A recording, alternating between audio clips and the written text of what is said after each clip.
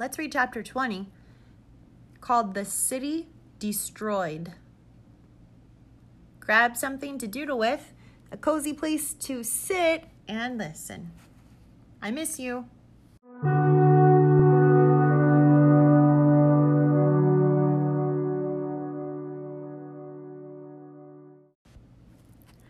When the city came into view before them, the three travelers stood speechless, gazing out over ranges of hills standing dark against the western sky.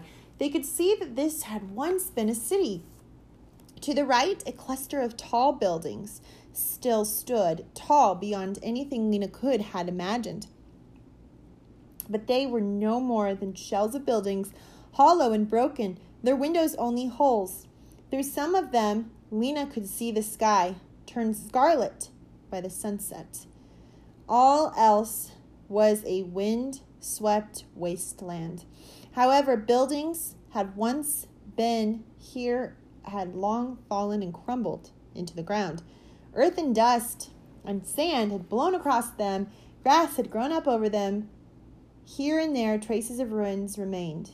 They looked from this distance like outcrops of stone, hardly more than jagged places on the smooth slopes. Faint lines of shadow showed where streets must once have been. Lena stared, trembling. This was far, far from the city she had imagined.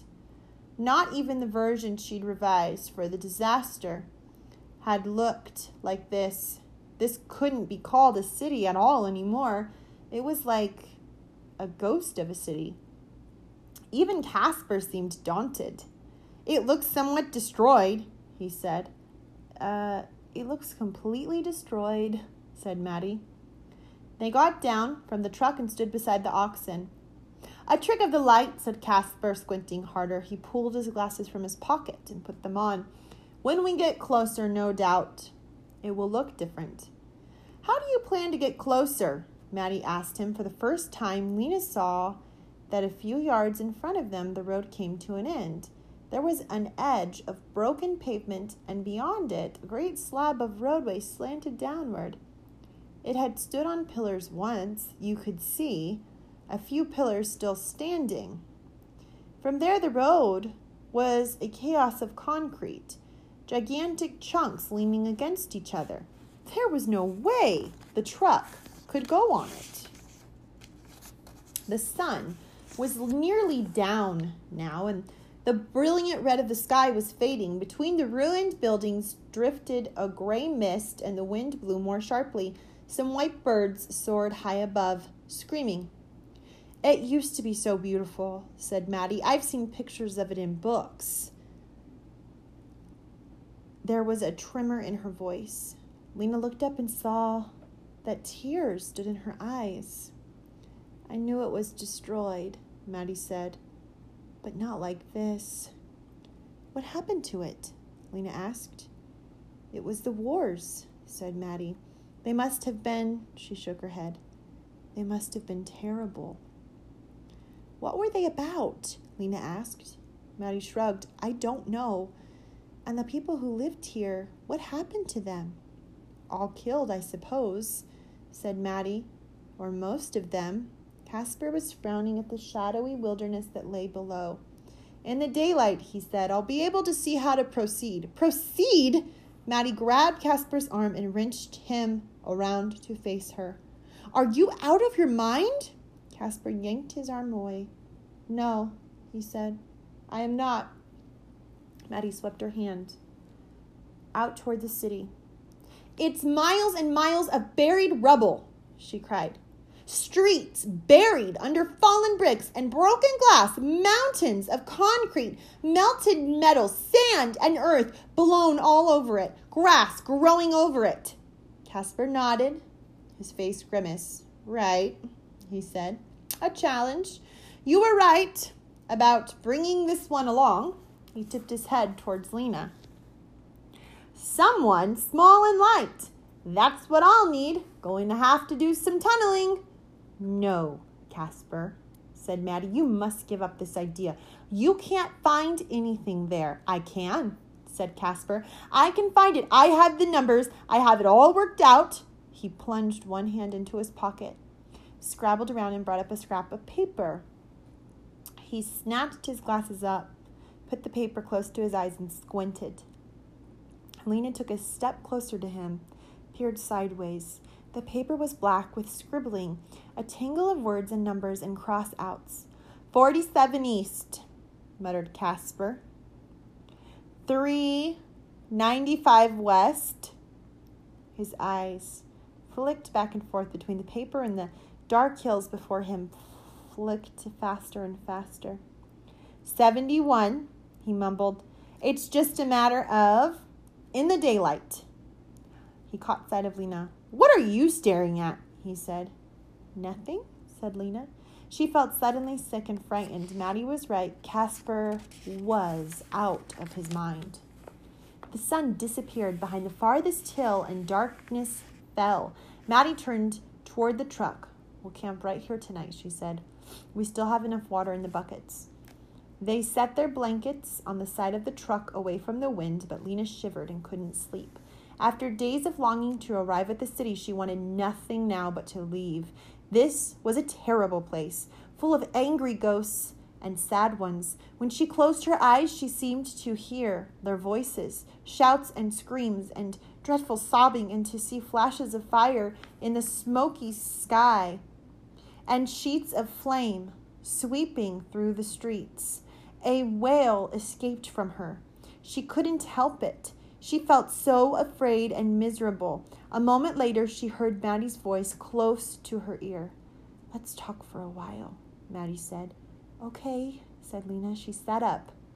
Wrapping her blanket around her, Casper was pacing up and down on the other side of the truck, muttering to himself. What about him? She said. Don't worry, answered Maddie.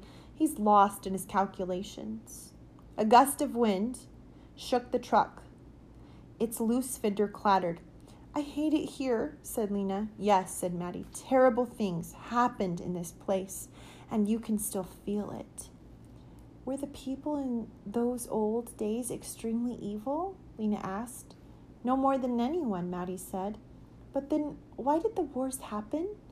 To wreck your whole city, almost your whole world. It seems like something only evil people would do. No, not evil. At least not at first, just angry and scared.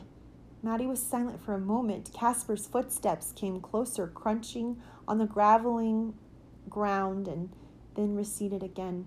Lena inched a little closer to Maddie. It's like this, Maddie said at last. Say the A people and the B people get into this argument.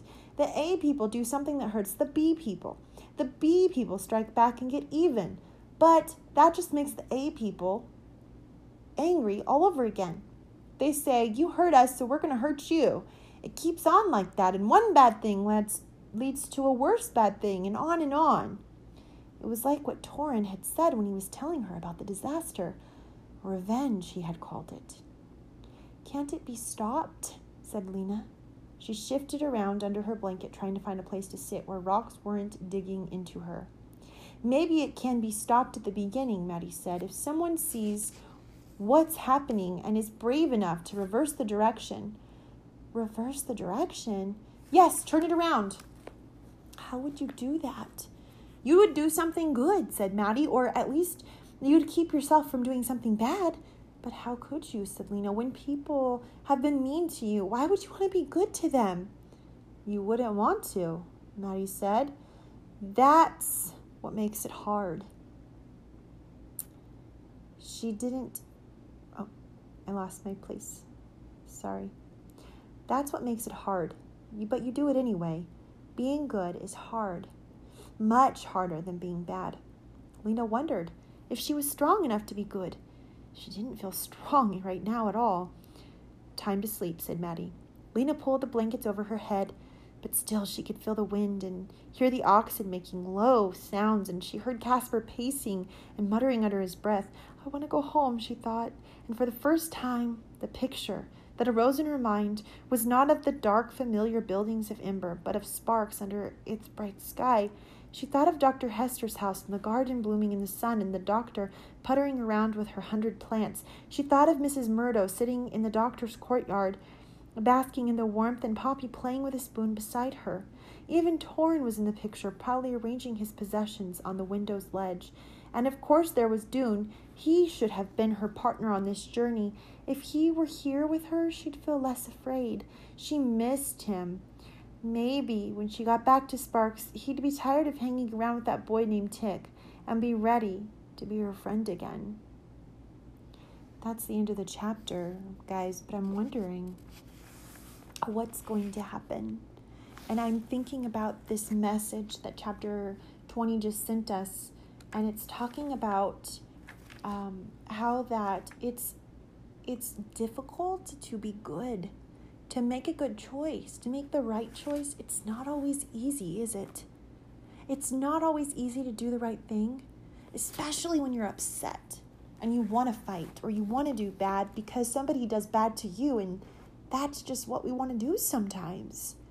But oh my goodness, it is so important in life to choose kindness and to make sure that when you look back, that what you did was the right thing to do, not to act in revenge. Remember that. And I know it's hard. It's really hard sometimes to do the right thing all the time. And sometimes it's not popular, but it is so important because, like we've seen, when Dune lets the anger get a hold of him, bad things just happen. Don't let yourself go there. Choose the right, choose the kind all the time. And remember that out of the abundance of your heart is where your mouth speaks. Your mouth speaks whatever is in your heart. So make sure that your heart is pure and doesn't have unkindness in it. And that will be so much easier when you find those situations that are just difficult for you. If you have a kind heart, your words, even when you get angry, will also be kind.